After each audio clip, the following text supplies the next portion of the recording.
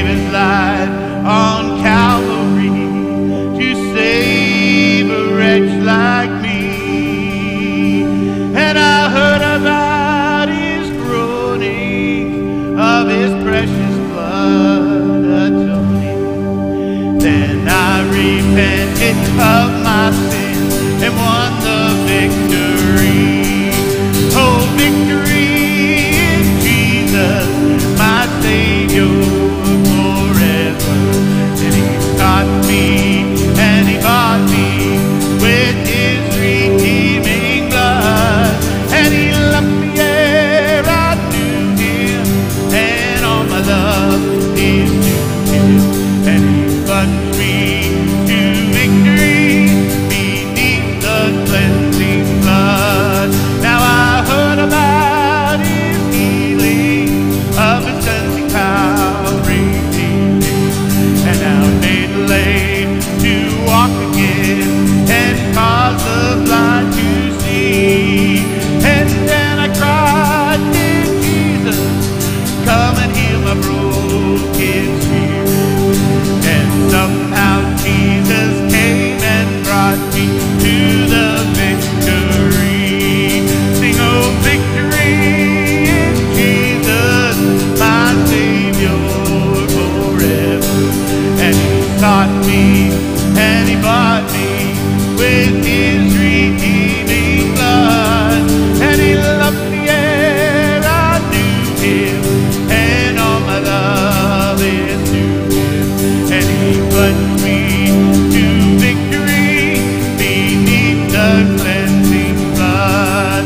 Now I heard about a mansion he's built for me in glory.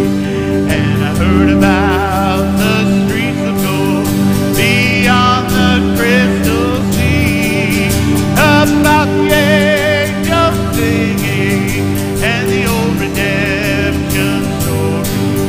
And some sweet day I'll sing up there the song of victory.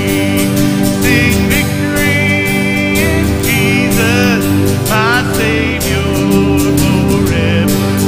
And he sought me, he bought me with his redeeming blood. And he loved me ere I knew him, and all my love is to him. And he plunged me to victory beneath the cleansing blood. Yeah, he plunged me to victory beneath the cleansing blood. Some bad morning when this life is over, I'll fly away to a home on God's celestial shore. I'll fly away. Sing, I'll fly away, oh glory, I'll fly away. And when I die, hallelujah, by and by, I'll fly away. Now when the shadows of this life is gone, I'll fly away. Like the bird from prison bars is low, I'll fly away. Sing, I'll fly away, oh glory, I'll fly away. And when I die, hallelujah, by and by, I'll fly away. Now just a few more weary days and then I'll fly away. I'll just land where joy shall never end. I'll fly away.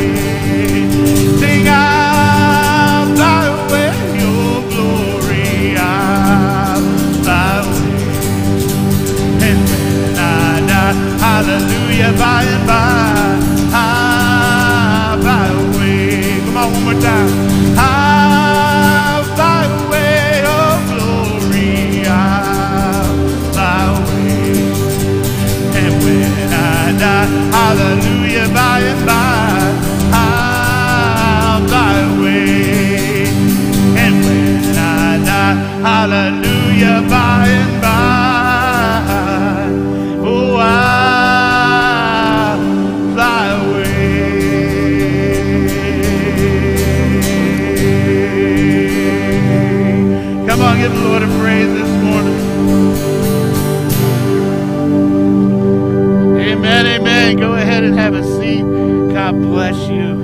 Okay, I'm exhausted from that.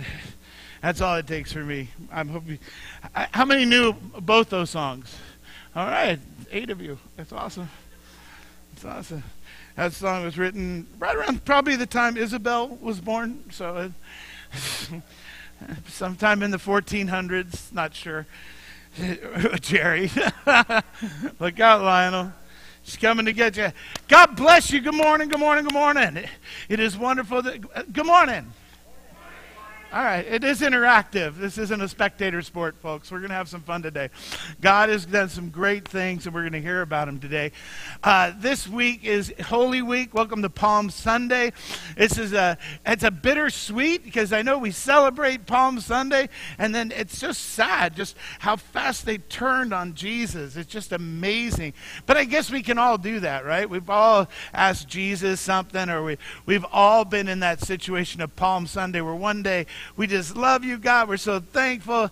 And then we turn from him and do something we probably shouldn't, or thought something we shouldn't have thought. So I guess I can't blame all those people shouting when he entered into the city. But at the same time, it's a little bittersweet knowing that Good Friday is coming. But then the best news of all is Sunday is coming. Amen? Amen. And Sunday, our Easter services are, I think, up there. Bum, ba-da-da. Yeah, there we go. And if we're online, we have the screen right to the left, so I always like to go like this. Okay, so they can see it. But Easter is a great week for us this week.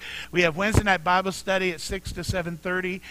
Thrive, that is actually, I'm looking at some new curriculum. We're going to start something called Experience God in a few weeks after Easter, and I'm excited about that, and I hope you'll come 6 o'clock till 7:30, and it's a great, great group. You're missing out if you don't come Wednesday night. We really, really have just intimate time. Sometimes we don't even get to the study. It's just all discussionary, and we have such a great time. And praying. Sometimes we're just praying for each other or doing an altar call. I mean, we've had it all on Wednesday nights, and we encourage you to come. And so that's on Wednesday. Then Good Friday, we will actually be doing a church service. It's not an open communion. It's not an open house like we've done in the past. It is a Good Friday service.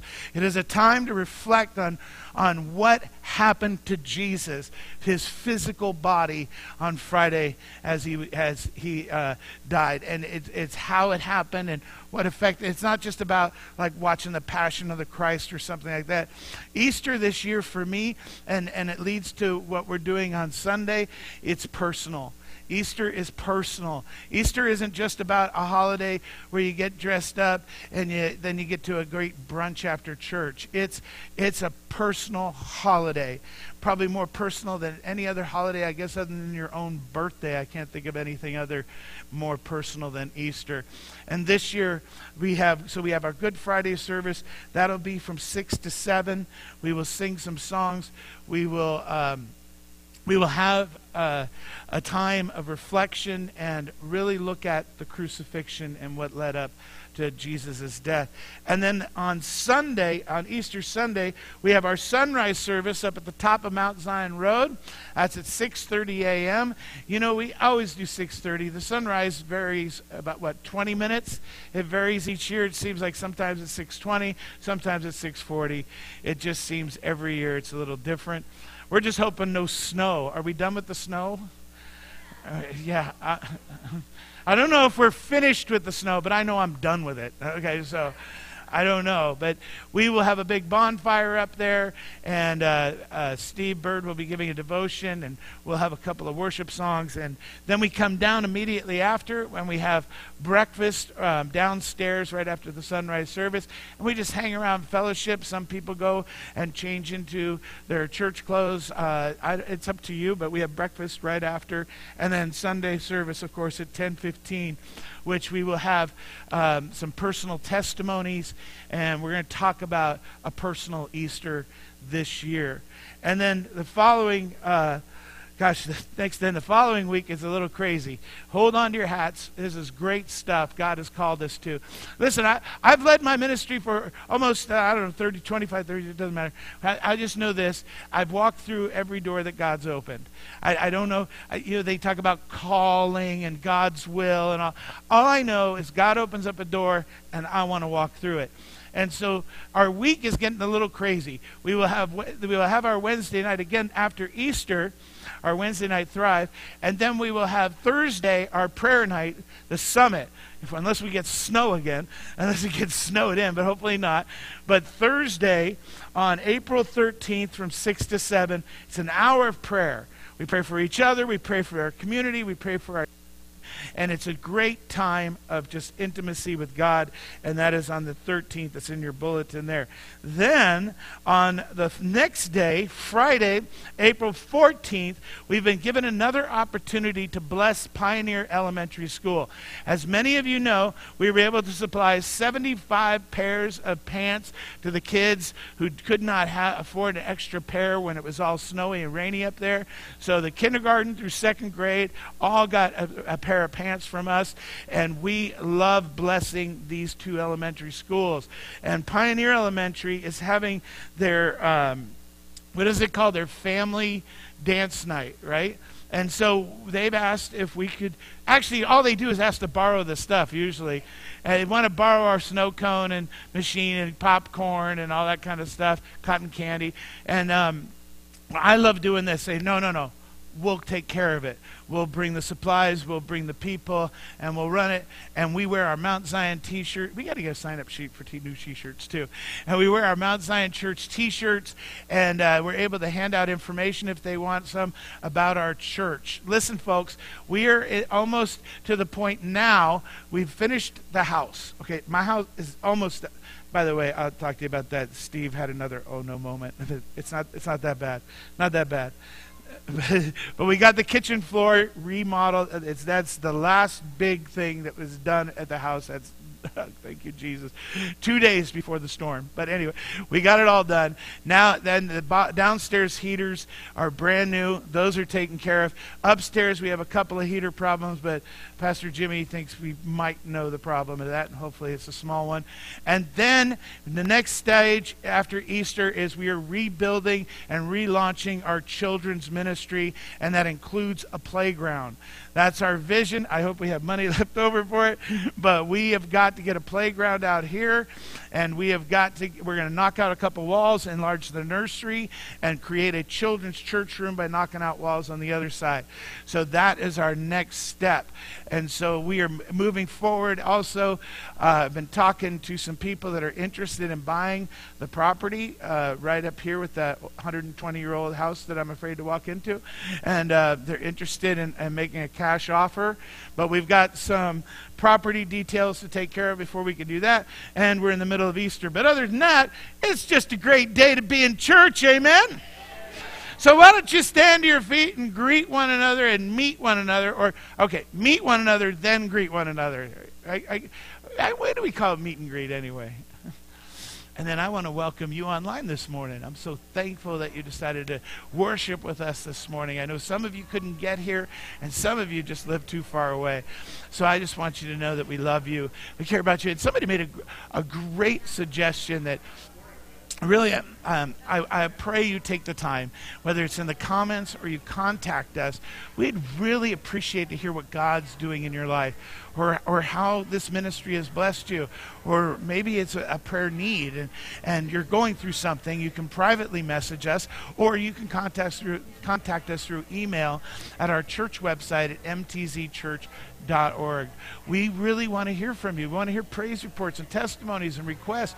You are part of our church, and so we want to get to know you a little bit better and know how we can serve you better. So God bless you this morning for watching. God bless you. Robert and Linda, we're praying for you too, and we look forward to seeing you when you come out. And Kelly, we're praying for you, and Lori as well, and so many others that I know are watching online this morning. We just thank you, and we do consider you our family. So God bless you, and enjoy the rest of the service. We have a great testimony from Pastor Jimmy and Pastor Anna about what God has done through their sabbatical, and maybe that's why you haven't seen them, and now they're back. They've taken some time with their family, and you're going to hear all about it today. I hope you stay with it. There's some great video they're going to show too of their kids. So God bless you, and thank you again.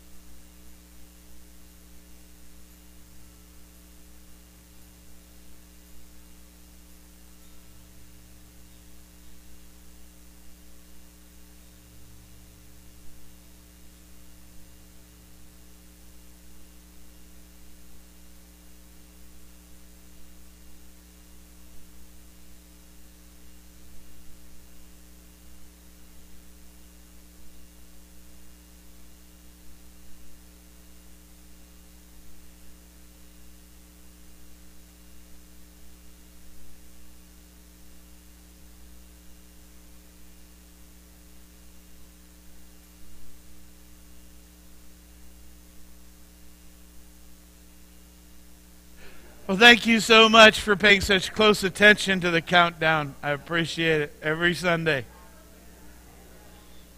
Both of you. Red, I like the shoes. Hey, Lionel, was that for the offering, or was that for... Which one did I have you? Prayer after worship or offering? We run a really tight ship here. I'm doing offering. Okay. Good to know what we're doing. God bless you. Hey, a couple of things. Please continue to obey God in what you do. We were talking Wednesday night about how when the church first started, there are some traditions I'm glad we don't adhere to in the Bible, and that would be when the first church, everybody, so this would be the pitch. You ask Jesus in your heart, you surrender your life to God, you've repented of your sins, you've come to the altar, you've received Him, and then you have to give up all your possessions and everything you have and give it to the church. So don't do that today, okay?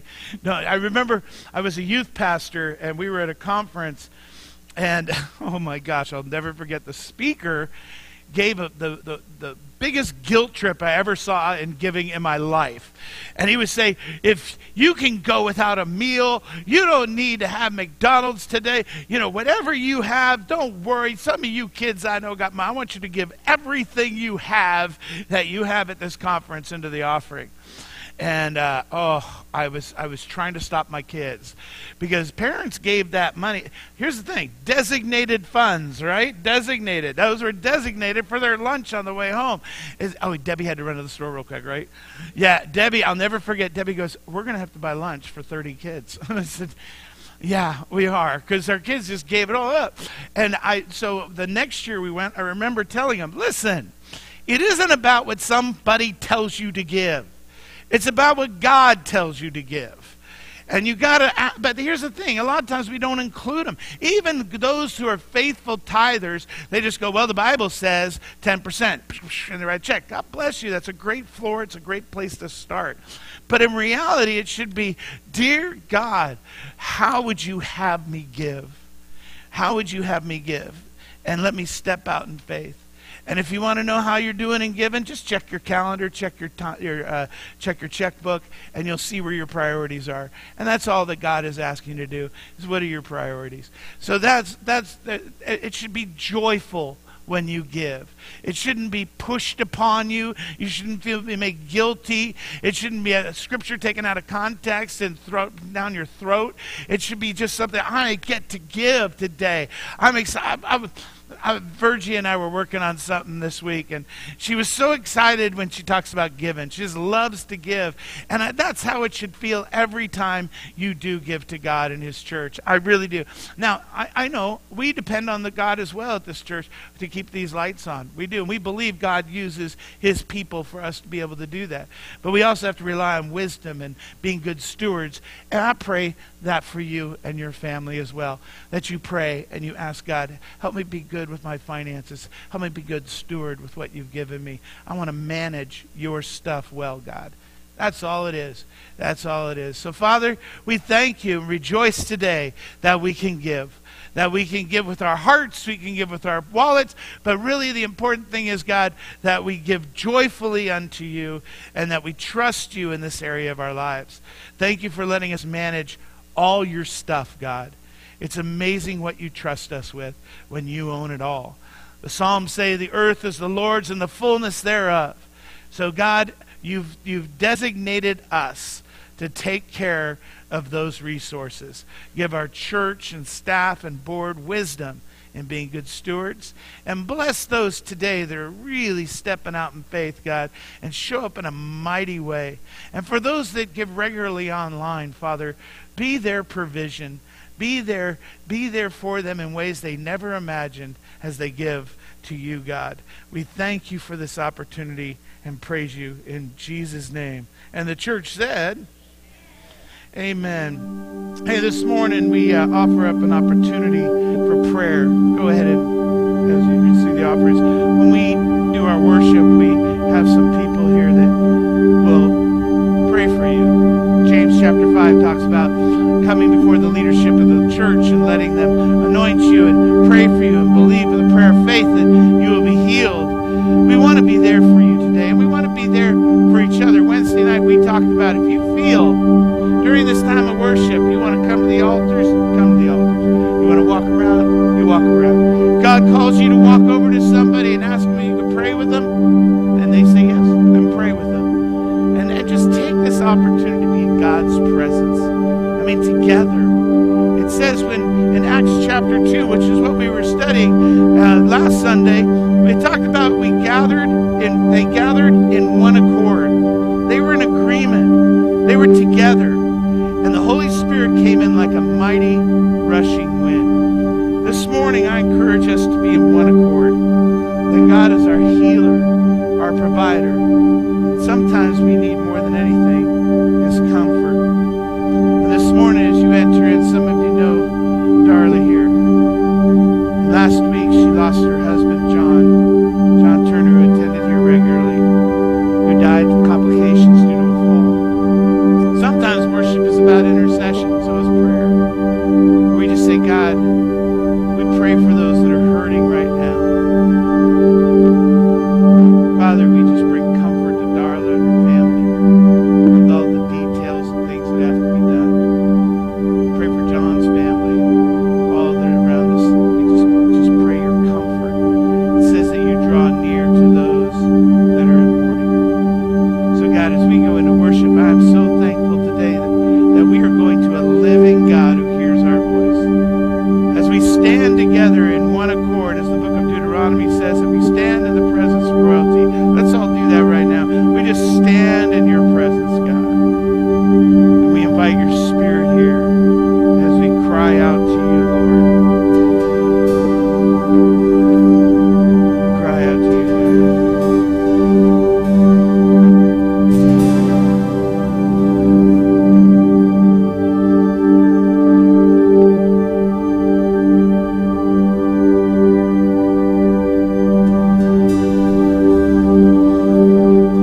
all the saints and angels, they bow before your throne. All the elders cast their crowns before the Lamb of God and sing, you are worthy of it all. You are worthy of it all. For from you are all things, to you are all things. You deserve the glory. You are worthy of it all. You are worthy of it all. For from you are all things, to you are all things. You deserve the glory. Come on, saints, sing it with me. Sing, all the saints and angels, they bow before your throne. And all the elders cast their crowns before the Lamb of God and sing, you are worthy of it all. You are worthy of it all. And from you are all things, to you are all things. You deserve the glory.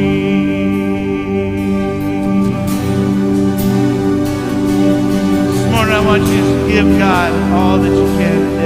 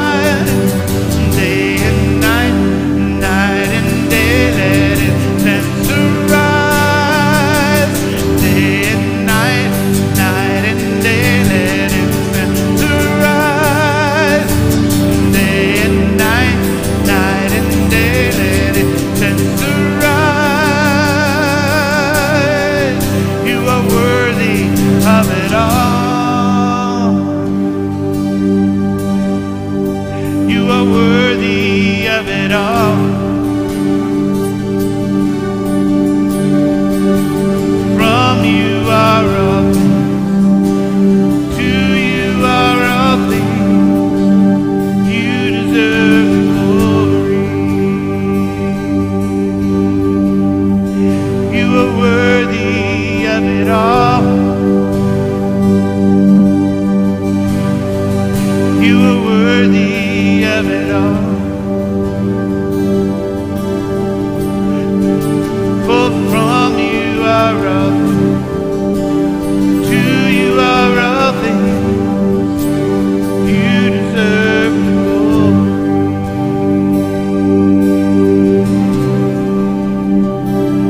You deserve it all.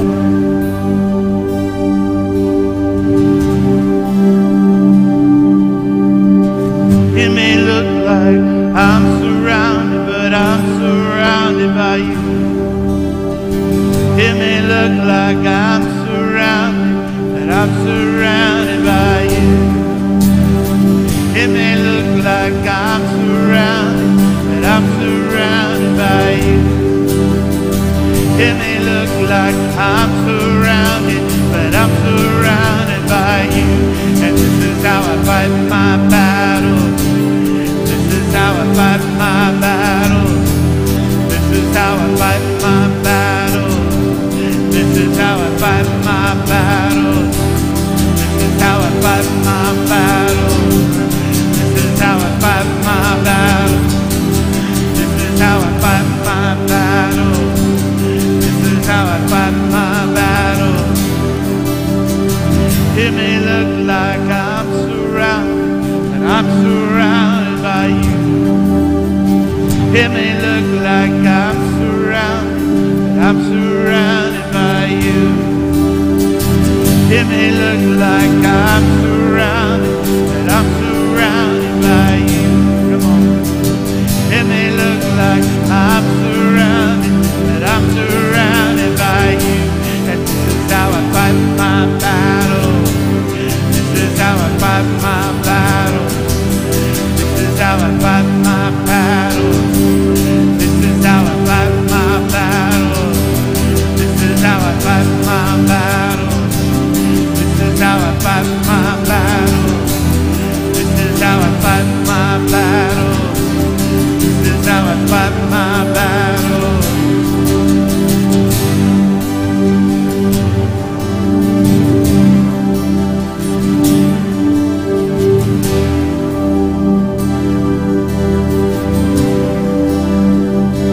Father, for those this morning just going through it today, and it's so hard.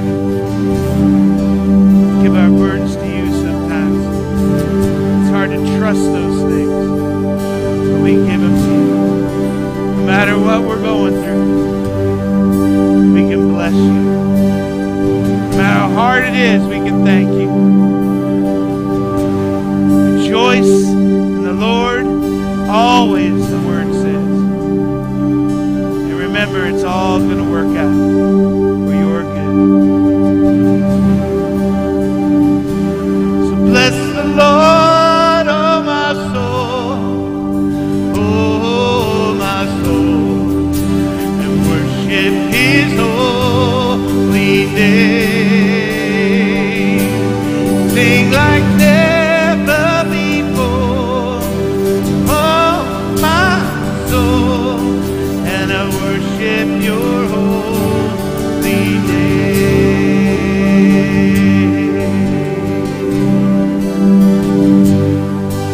The sun comes up, it's a new day dawn. It's time to sing your song again. Whatever may pass and whatever lies before me, let me be singing when the evening comes. Come on, so bless the, come on, oh my soul, and worship his holy name, and sing like before, sing oh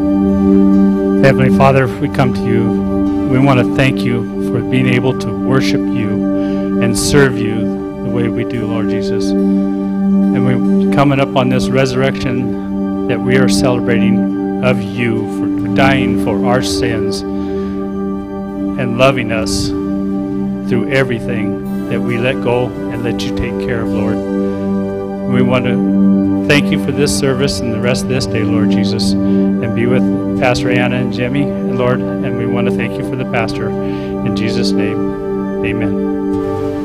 Amen, amen. Go ahead and have a seat this morning. Thank you, Father, for your presence. Thank you, guys, for letting me hear your voices. It always, always blesses. I'm sure it blesses God because it blesses me. I love hearing you guys sing. Don't forget also today, right after service, whether you brought something or not, whether you brought anything or not, it's Sandwich Sunday downstairs, because here at Mount Zion, if we don't eat, that's right. So we'd love to have you. Even if you don't worry about it, just come on down. That's why my wife, I think, ran and grabbed a few extra soups. And I know she got some great lemon bars down there. I know that's not really, I know. I love lemon bars. I know. But I did notice one of them missing this morning. And I want to blame my wife, but I just don't know what happened. Hey, while you guys go ahead and pass out the communion elements, I want to talk about something we haven't done in a long time, and we're talking about the next time. I got mine up here. I got the next time. Let me read out of Luke chapter 22. Verse 19, it says, he took the bread, gave thanks, and broke it, and gave it to them, saying, this is my body given to you. Do this in remembrance of me. So today I want to look at the next time. So we know that they met up in the upper room. They had their Last Supper. They were doing all that stuff up there. And they were going, and Jesus was going to the garden after this and praying, all that stuff, the story. But there was a next time that Jesus broke bread. It was the day of his resurrection. 2 of his followers were on the road to Emmaus, and they were discouraged and confused. I mean, think about it. Their hope was gone. The Bible says their faces were downcast. In other words, how many can relate to this? God didn't work it out the way I thought he was going to. And that's basically why they were upset. Jesus comes to them, but he doesn't reveal himself to them. And he says to them, Jesus walks up and says, don't you know? And Jesus began going through all the scriptures, the Old Testament, all the things about how he was the Messiah and the Savior of the world. The men convinced Jesus to stay and have a meal with them. Wouldn't you love to do that? Walking with Jesus. Hey, come on, come to the house for dinner. Come on, come to Sandwich Sunday. You don't have to bring anything. Well, Jesus doesn't have to. Never mind, that's a whole other story. Luke 24 then goes on to say, when he was at the table with them, he took the bread, gave thanks. Now, this is the 2 guys right after his resurrection that he runs into on the road. They invite him in. Oh, please invite Jesus in today. He invite him in. And he takes the bread, gives thanks, broke it, and began to give it to them. And then their eyes were opened, and they recognized him, and he disappeared from their sight. And they asked each other, were not our hearts burning within us while he talked with us on the road and opened the scripture to us? It's amazing what Jesus can reveal if we ask him to do it. And that's what he did. They listened to him. And then their hearts were burning, and it was revealed to him who he was, revealed to them who he was. Some of us need a freshness of that, of who God really is. Maybe that's the reason I like Easter and Christmas, is because it just reminds me of who Jesus is. As a preacher, it's always tough to come up with sermons for Christmas and Easter. I tell this every year because I complain about it every year. It's so hard because it's not like on Good Friday I'm going to say, and he died on the cross and they put him in the tomb. Come back Sunday and find out what happens. It's the same story every year. And that's why this year we're talking about it being personal. Think of how personal it was for these 2 guys. Personal, Jesus having a meal. And he revealed himself to them. Father, this morning I take the bread and I hold it up to you and I say, God, make it personal with me. As we break this bread, as we break the bread together in fellowship, in one accord, oh God, reveal yourself to us in ways we never could have expected or imagined. We thank you for what this represents, your broken body that was broken for us. And it says in your word, by your stripes we are healed. It's because of you, God. And we give thanks for it, and we take it in remembrance. Go ahead and eat of the bread. Thank you, Father. Then there's this cup.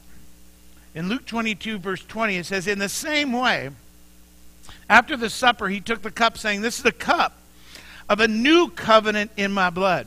The old covenant was the Old Testament, the animal sacrifices that were done, kind of the temporary solution to a permanent problem. And so it says, this is the new covenant in my blood, which is poured out for you. Now, we know that happened in the upper room. We hear this all the time. And then next time, though, Jesus speaks of the cup was on the night that he was arrested. He's praying on the Mount of Olives. He says, Father, if you're willing, take this cup for me. Man. I mean, I find it amazing that Jesus is like stressing out over this thing, man. So much that his blood is pouring out. He knows what he's going to have to go through. He says, God, this cup, take it from me. This cup would I bear. But he says, yet not my will, but yours be done. Sometimes God does things for our own good, and we don't like it.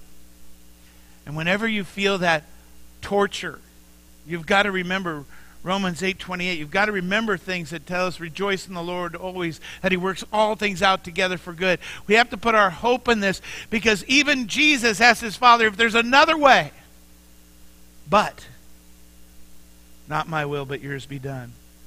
And then he talks of the cup again after he's arrested. In John chapter 8, verse 10, when he's being arrested, remember, Peter grabs the sword, drew it, stuck the right priest servant, cutting up his right ear. And Jesus commanded Peter, put your sword away. Shall I not drink the cup the Father has given me? It's the same thing he's talking about. The cup means this burden that I take on. Jesus says his burden is light, and that we're to place those things, the cup in which you bear.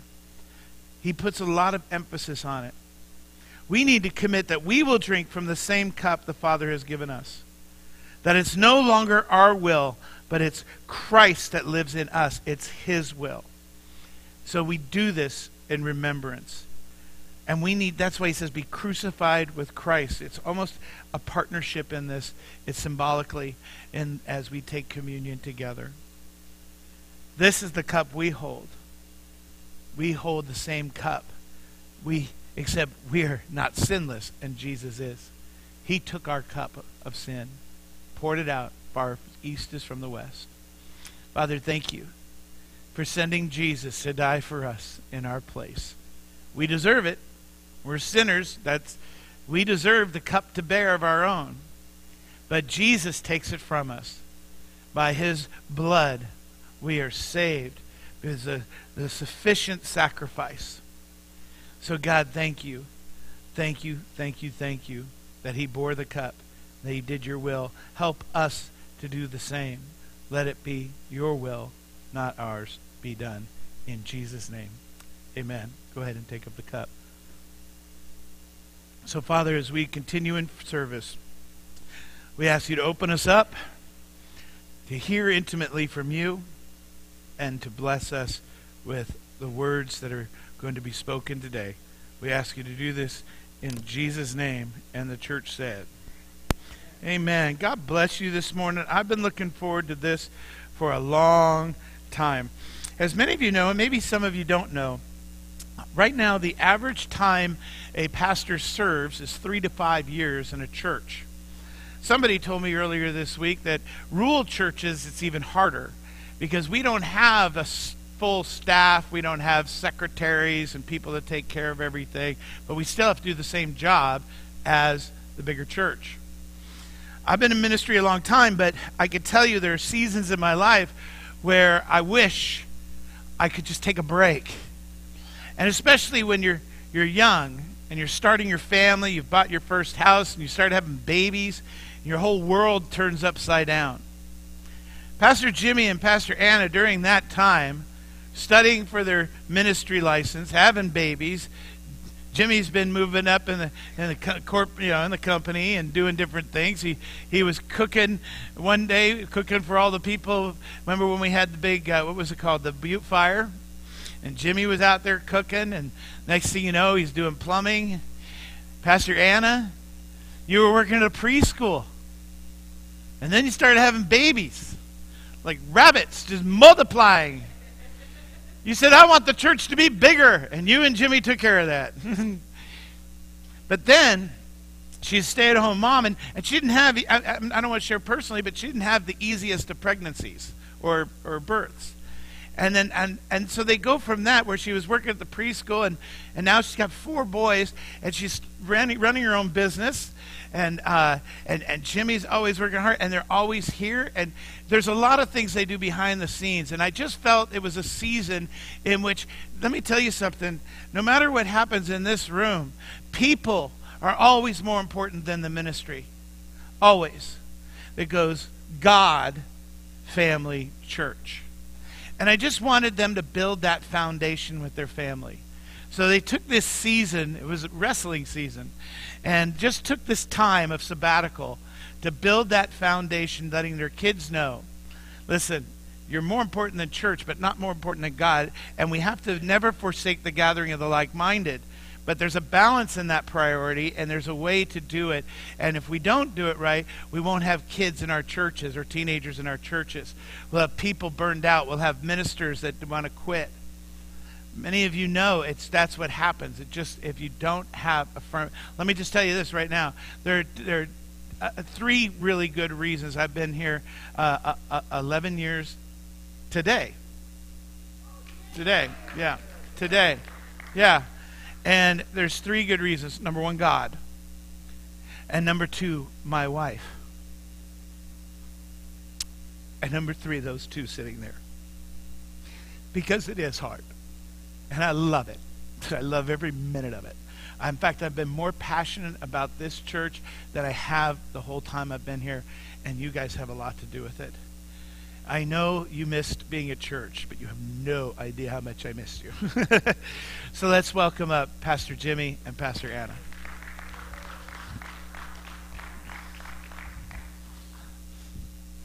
Either you have to walk faster or they have to clap longer. Oh, sorry, you want what?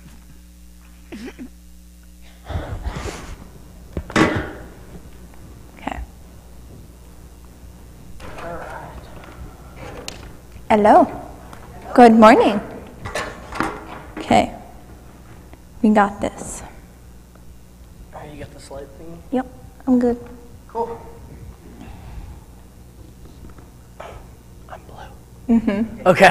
Yeah. He's up first. It's a little different when you're doing it together versus... But I color coordinated it, so come on. That's why I asked her. I said, am I blue? So good morning, everybody. It's really good to be back.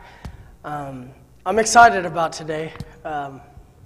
Feeling a little, but I'm excited. I want to share with you guys, for those of you that don't know, kind of what our life has been like the last couple months.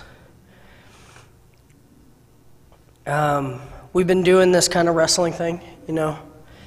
And before we start the message, I just want to, we kind of just want to show you what does a wrestling match look like. So we got a couple of the boys. I'm sorry for all of my yelling.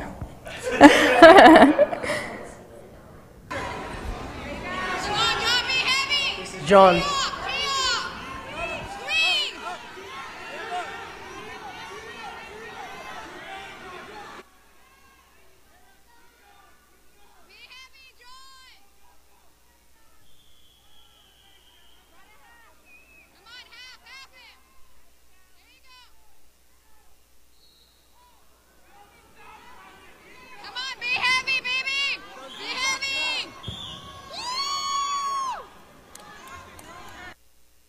That you hear Anna's the one yelling in the background, and every time I watch it, I get like just the proud. John's only 46 pounds, but man, he knows how to use it. And she's yelling, "Be heavy!"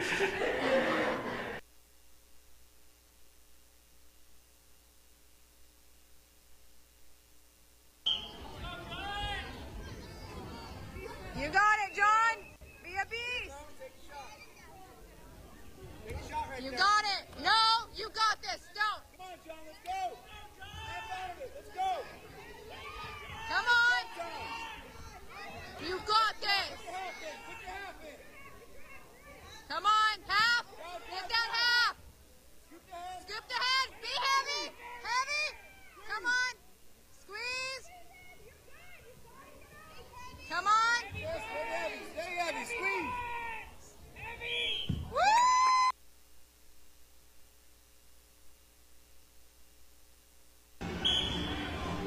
Come on, James. James.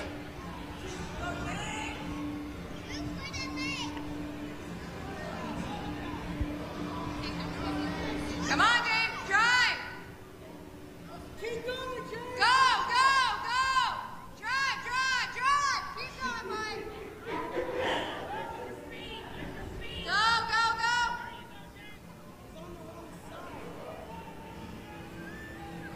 Out of it, James, out. Stand up. Stand up, James. Stand. There you go, baby. Come on, let's see the double. Your voice, Pastor Jimmy.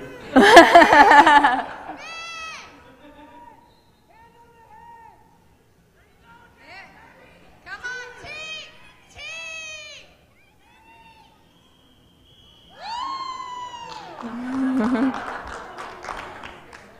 The videos don't do it justice about how loud it is in that room.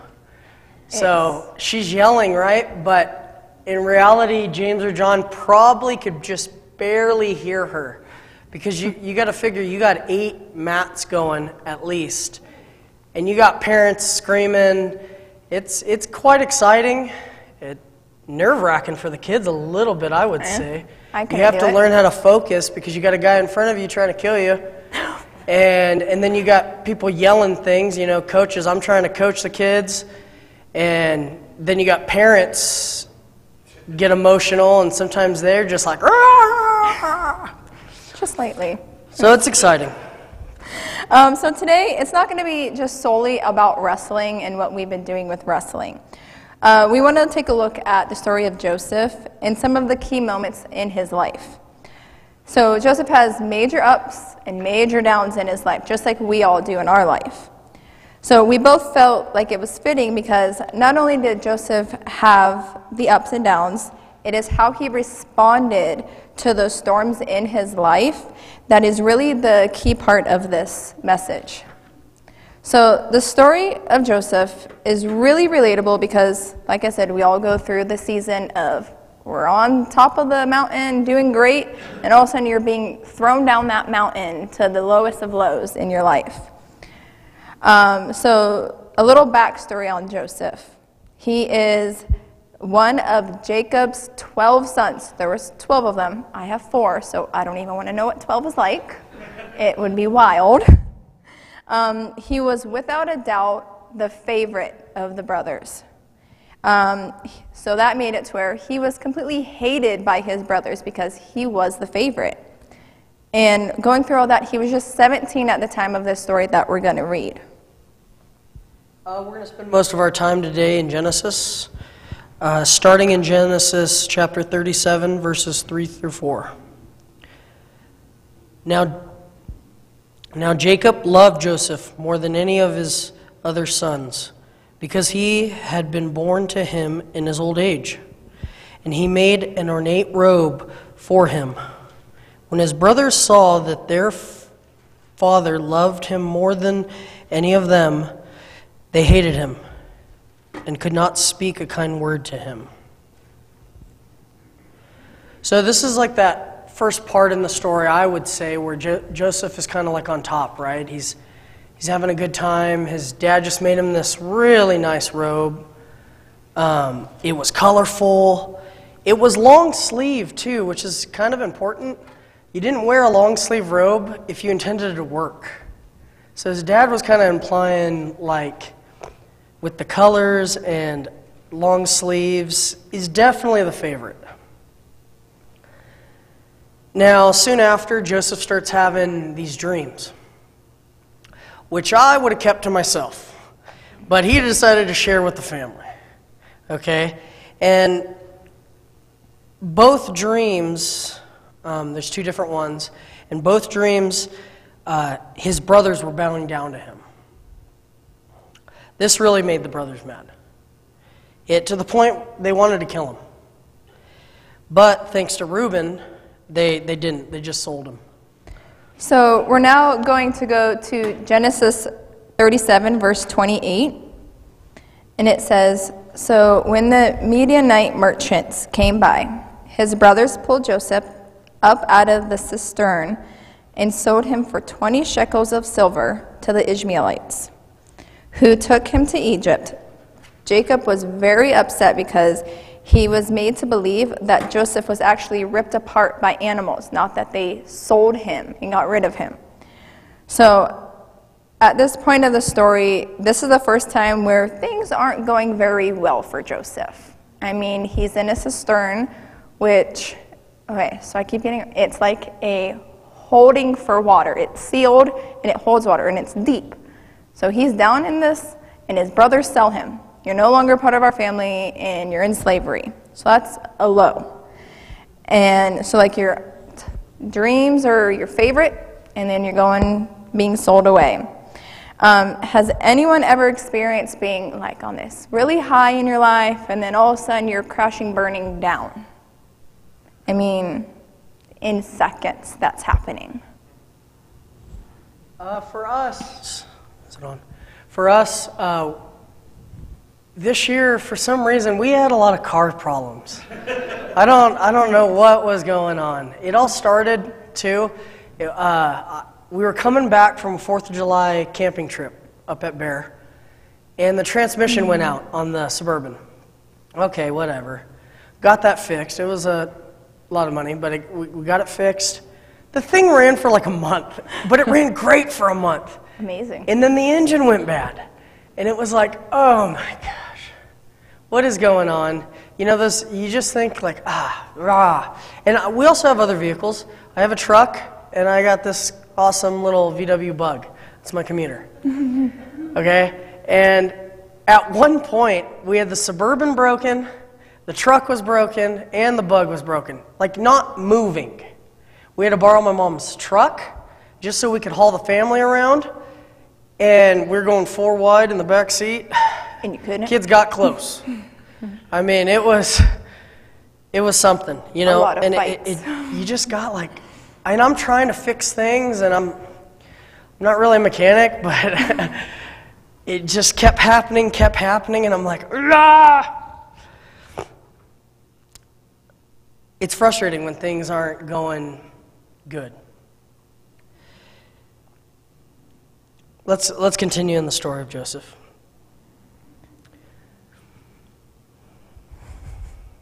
So, as we continue, the story goes on that the Midianites that have Joseph, they sold Joseph to Potiphar, which is a guy in Egypt. He's the captain of the guard. He's one of Pharaoh's officials.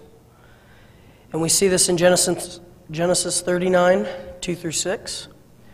It reads, "The Lord was with Joseph so that he prospered, and he lived in the house of his Egyptian master. When his master saw that the Lord was with him, and that the Lord gave him success in everything he did, Joseph found favor in his eyes and became his attendant. Potiphar put him in charge of his household, and he entrusted to his care everything he owned." And it goes on in 5. "From the time he put him in charge of his household and of all that he owned, the Lord blessed the household of the Egyptian because of Joseph. The blessing of the Lord was on everything Potiphar had, both in the house and in the field. So Potiphar left everything he had in Joseph's care. With Joseph in charge, he did not concern himself with anything except the food he ate. So you have to understand the culture in Egypt back then. There was either poor or rich. There was no middle class like we have today in our society. So this is one of those times where bad things are happening, but God is using them for the good. To you, it may not seem like it, but he is using that bad for good. So Joseph was a slave, but when his master noticed the Lord being with him and favoring him, he put Joseph in charge of everything, his household, his fields, every little thing, and all that his master did was basically eat. And so has anyone experienced more things that are up and then down? Because it's never ending. You're going to be high, and then you're going to be low, and then you go right back up to a high, and then back to a low. So for us, the thing was wrestling. It threw us this big old curveball. I was crying about it. I was stressing out about it because we knew what team we wanted to be with. We wanted them to continue with the team that they had started with the previous year. And things were going good. Scheduling was practices Tuesdays and Thursdays. Great, that works for us. Those are amazing days for us to have practice. Well, then we had to change days because of the facility we were at. We were at one of the high schools, and you have to do their schedule. You can't just do whatever you want. You have to listen to what they are giving to you. So it switched to Wednesday nights, which is Bible study, and Fridays, which is we run a couples Bible study. So it took our Wednesday nights, our Friday nights, and our Sundays here at church. So we prayed about it separately. We prayed about it together. I cried and prayed with Pastor about it, freaking out. I talked with a board member about it, like, what should I do? I don't know what to do. I'm being torn in two right now between my family and my church, and I need help. And we kept getting the same conclusion everywhere. Take the time. Take the time. Everyone was telling us. So it just kept being confirmation for us to take this time and focus on our family, our kids, us. And so we dove full in. There was nothing stopping us once we fully got that confirmation. He's coaching. I started help managing the team. So we were just full on in. I started an online store for the whole team, making all of their stuff for them. So it was a wild ride. We didn't miss anything. I think we missed one practice the entire time. We didn't miss a single tournament on a Sunday, which we didn't think we'd make it to all, but we did. And we are very grateful that we had that time. So as we continue in the story of Joseph, at this point, Joseph is doing, fairly good, all things considered. But he starts to get kind of noticed by Potiphar's wife, and she keeps trying to tempt him. We see this in Genesis 39, verse 11. One day he went into the house to attend to his duties. None of the household servants were inside. She caught him by his cloak and said, "Come to bed with me." But he left his cloak in her hand and ran out of the house. Continues in 13. When she saw that he had left his cloak in her hand and had run out of the house, she called her household servants. "Look," she said to them, "this Hebrew has been brought to us to make sport of us. He came in here to sleep with me, but I screamed. When he heard me scream for help, he left his cloak beside me and ran out of the house." When his master came home, she told him her story, and he put Joseph in prison. So he went from just doing what he was doing, and then now he's in prison again. And it's like he's making the best of the situation he has. God's helping him through this. He found favor with Potiphar because of Potiphar could see that the Lord was with him. And it's like, man, Joseph can't get a break.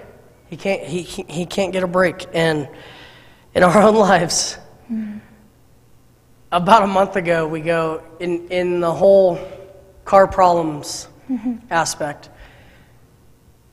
We get like a month ago, we get a call from Pastor, and he's like, I'm like, hey, what's up?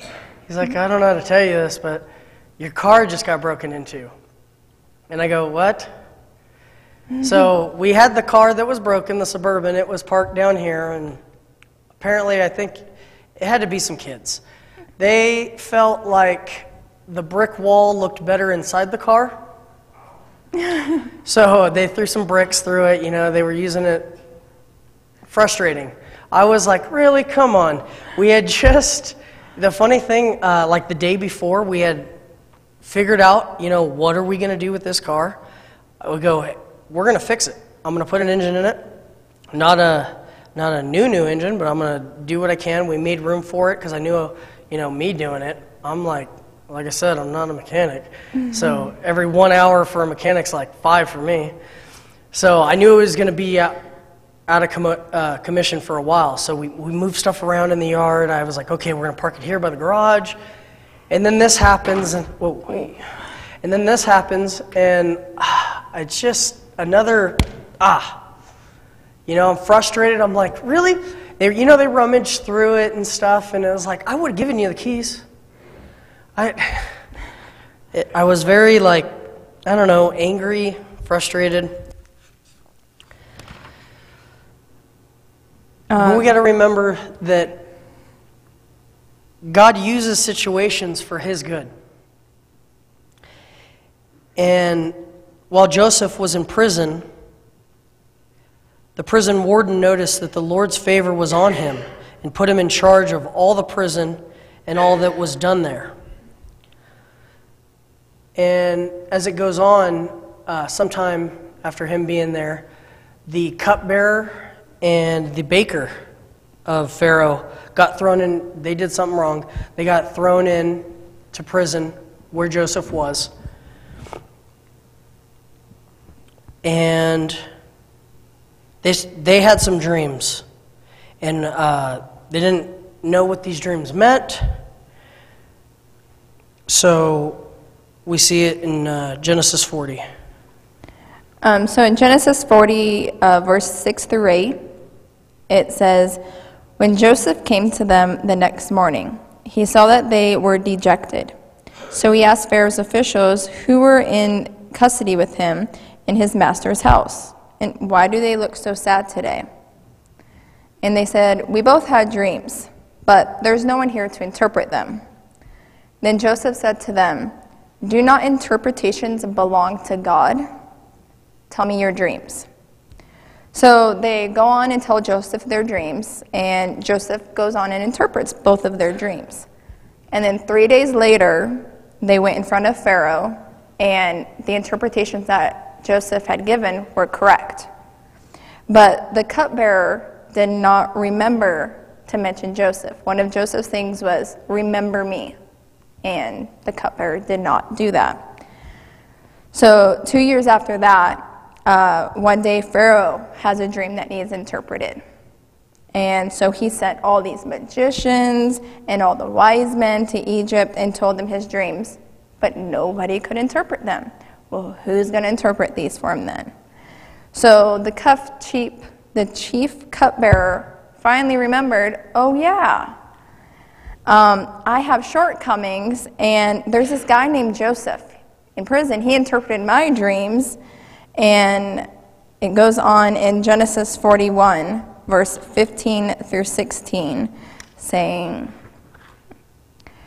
Pharaoh said to Joseph, I had a dream, and no one can interpret it, but I have heard it said of you that when you hear a dream, you can interpret it. I cannot do it, Joseph said. But God will give Pharaoh the answer he desires.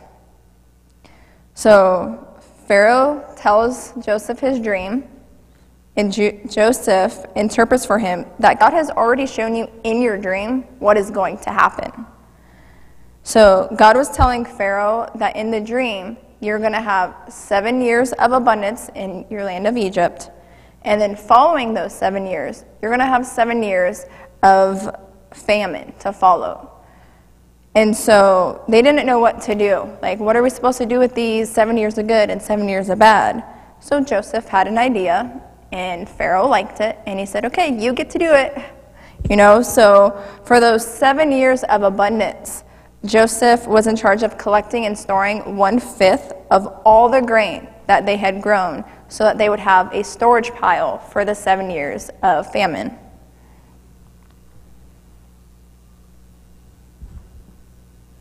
In our own lives, in this craziness, these couple months, there was ups and downs, and God just remained to be good. I mean, he took situations like the car being broken into, and he turned it, it all worked out, is what I'm saying. Is, we did end up purchasing a new to us car, something that's reliable, something that, I don't have to worry when we go down the road if we're going to make it home. So that was really great. And in that, too, God kind of showed me, hey, this car's not worth saving. Sometimes you got to... Because I was, what's the right move here? I was praying a lot and trying to see, do I just keep putting money into this thing, or do we let it go? And that was kind of that last, windows getting broken into. It ended up getting like a bunch of mold in it too. It was really bad. So, but we had insurance and everything worked out. You can look at it in the same way in the story of Joseph, that if he had never been in prison, he would have never met the cupbearer. And the cupbearer never would have told Pharaoh about him. God's constantly taking bad situations and turning them for his good. Now in the story we're at the part where the 7 years of abundance has ended. And we're into that 7 years of famine. And people are having a hard time. Food is scarce. And a lot of people were going to Joseph to buy food because he was in charge of all that. And with that, obviously, his family, Joseph's family, is also going through this hardship of they need food or they're going to starve. And so his brothers go to Egypt where they can go and buy the grain, and they arrive, bow down to him with their faces in the ground to where they didn't even realize they were in front of their brother that they had sold. So, and Joseph obviously knew who his brothers were, seeing them. So he spoke harshly to them and accused them of being spies. They explained that they were 12 brothers, they left their youngest with their dad back home, and that one was no more. They had to prove that they were not spies by leaving one of their brothers, Simon, in prison, and then going home and returning with their brother that they had left behind. So then they did that, and there was, they made it look like they took silver, and then they felt really weird, like, why do we have our silver? We shouldn't have it. We paid for this grain. They took it home to Dad. Dad was mad that why do you have your silver and you have grain? You shouldn't have both. And they told their dad, well, when we return, we have to take Benjamin back with us. Dad was not happy. He wanted Benjamin to stay. So they ended up taking Benjamin back to Egypt the next time they had to go back, and double the amount of silver to pay back what they thought they had originally paid, but Joseph gave them. Once they told Joseph that if we return back to our father without Benjamin, then our dad is sure to die. They just knew that it would completely break their dad. They've already lost one son. Now he's going to lose another. It's going to break him. And so once knowing this and seeing how serious his brothers were about this, he couldn't hold it in any longer. He told them, well, I'm your brother that you sold, basically. I'm using my own words. Okay. He explained that God sent me here to Egypt to save these lives. It wasn't you selling me to slavery. Yes, you sold me, but it was for God's purpose why I ended up being sold into slavery. He explained that God made him father of Pharaoh, lord of his household, and the ruler of all of Egypt. He told them to hurry back to Father and tell them that Joseph has been made the lord of all of Egypt, and to go to him to bring your children, your grandchildren, your flocks, everything you own, bring back to Egypt to me. And so they all started hugging and crying and weeping together. And then Joseph sent his brothers with provisions and wagons to retrieve their father and bring him to Egypt. So they went back, told Dad everything, and Dad was convinced. And he said, I want to go see him before I die.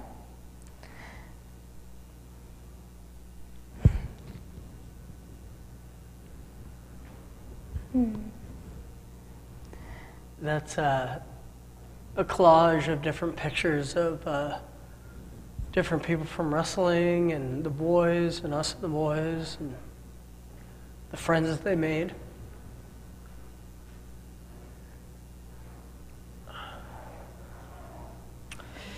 And taking this time to focus on our family, there's been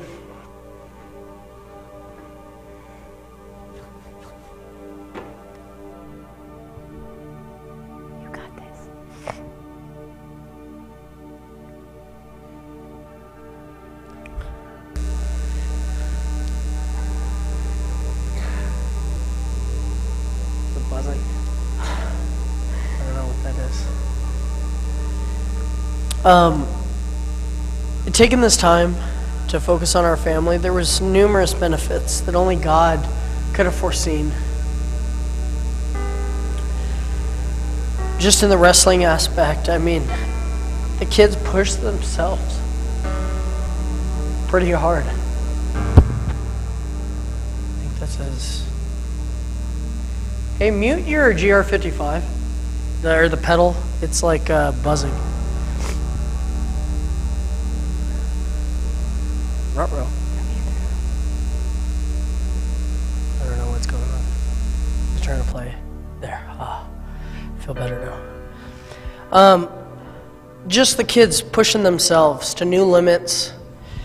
The sport, they're learning so much more about them as people than just wrestling. You know, we got to go to state this year, and that was pretty special. You know, the fact that both the kids made it, and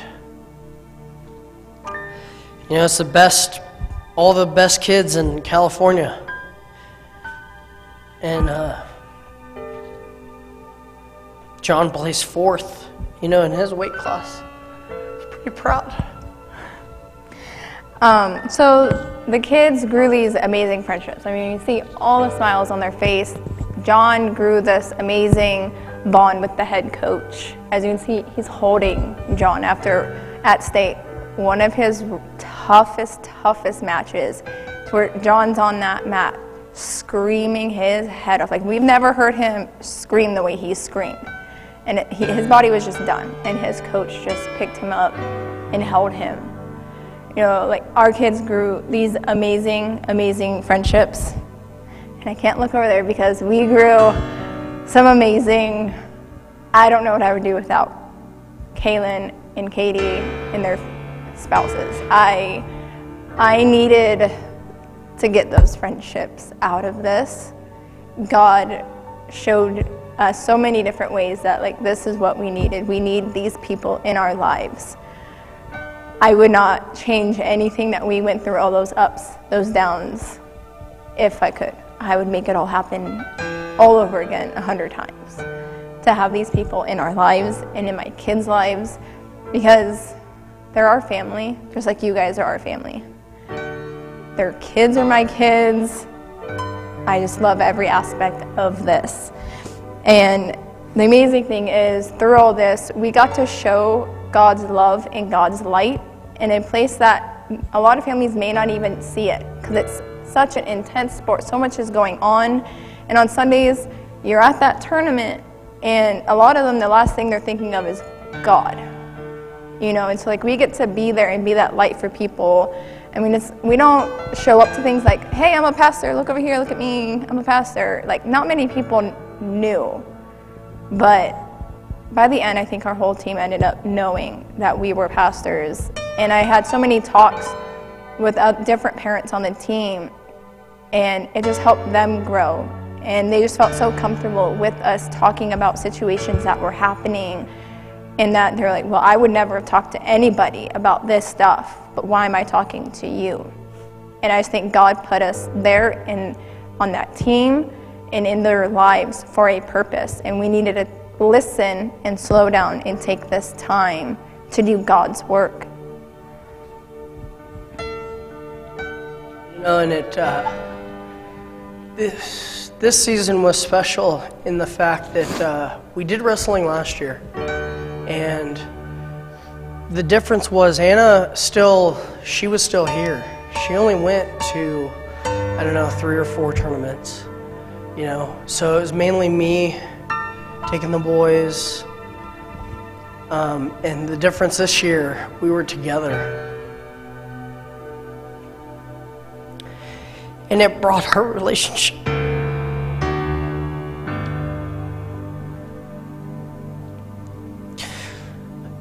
It brought our relationship so much closer. You know, having that person, the way a Sunday wrestling tournament goes, you gotta be kind of crazy.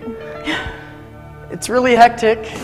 It's not easy when you have 2 littles that aren't wrestling, because you end up carrying them from room to room everywhere.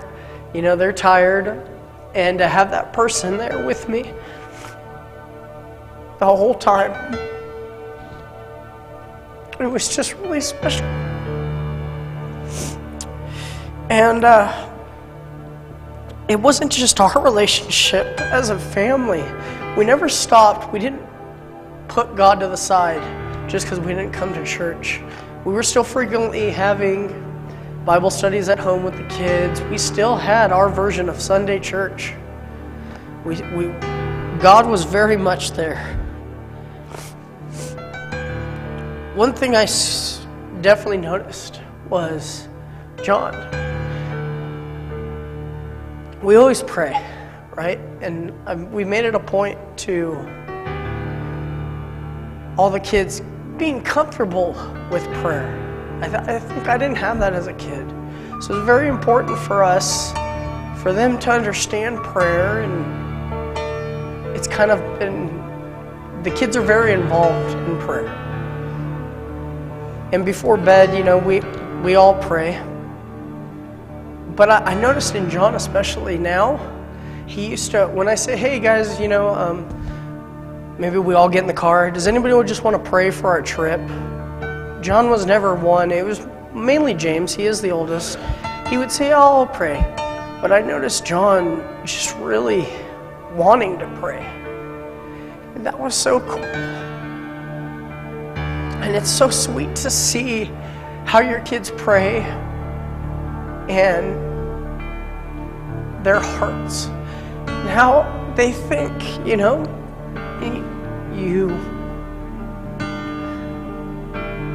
they can be so sweet. In fact, the other night, it's funny because we all pray, you know, we all take our turns. James usually goes, then John, then Matthew now, and then Dad closes us out. Well, Paul was having a hissy fit. We're like, what is his deal? Well, he got mad at us because we didn't give him a turn. I didn't think that he wanted to pray. He's 2 years old. But he full on had a fit because he wanted to pray and we didn't give him a turn. So, not that Paul knows what it is at that age, but he wants to do it because the brothers are doing it, you know. And that's just so special. Our family, during this time, I could see James and John, I feel like they got even closer. Now, don't get me wrong, those kids fight. Oh, yeah. All of them fight so much. But there's like this weird relationship now with them. and they're only 2 years apart, and it's kind of brought them closer. And the littles are growing up, and they're learning to talk, and there's so many good times. I'm so thankful for what God has done in our lives. And I look forward to see where it's going to take us. So in this story, we saw the ups, the downs. We told you our ups and our downs. You're going to have those in your life. You're going to think, the world is ending. What do I do? Where is God? Why is he not here right now? I need him right this second to do this, just the way I said it. Well, that's not how it works. It's all in God's timing for God's glory. And through all of it, the most important thing through your ups and downs is your foundation that you have with God. You need that foundation to keep you strong in all the highs and lows. And so don't lose hope, and don't forget who God truly is in our lives. And I'll close this out in prayer.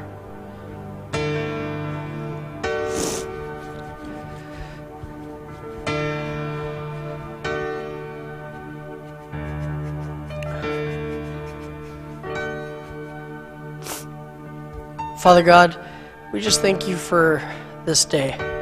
We thank you, Lord, for this message. Father, I pray that as we leave here today, that we go downstairs, we have a meal with each other, we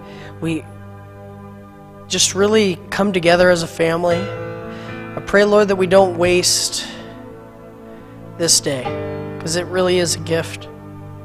I pray, Father, that no matter what's going on in our lives, whether we're on an uphill or we're coming on a downhill, I pray, Lord, that we stand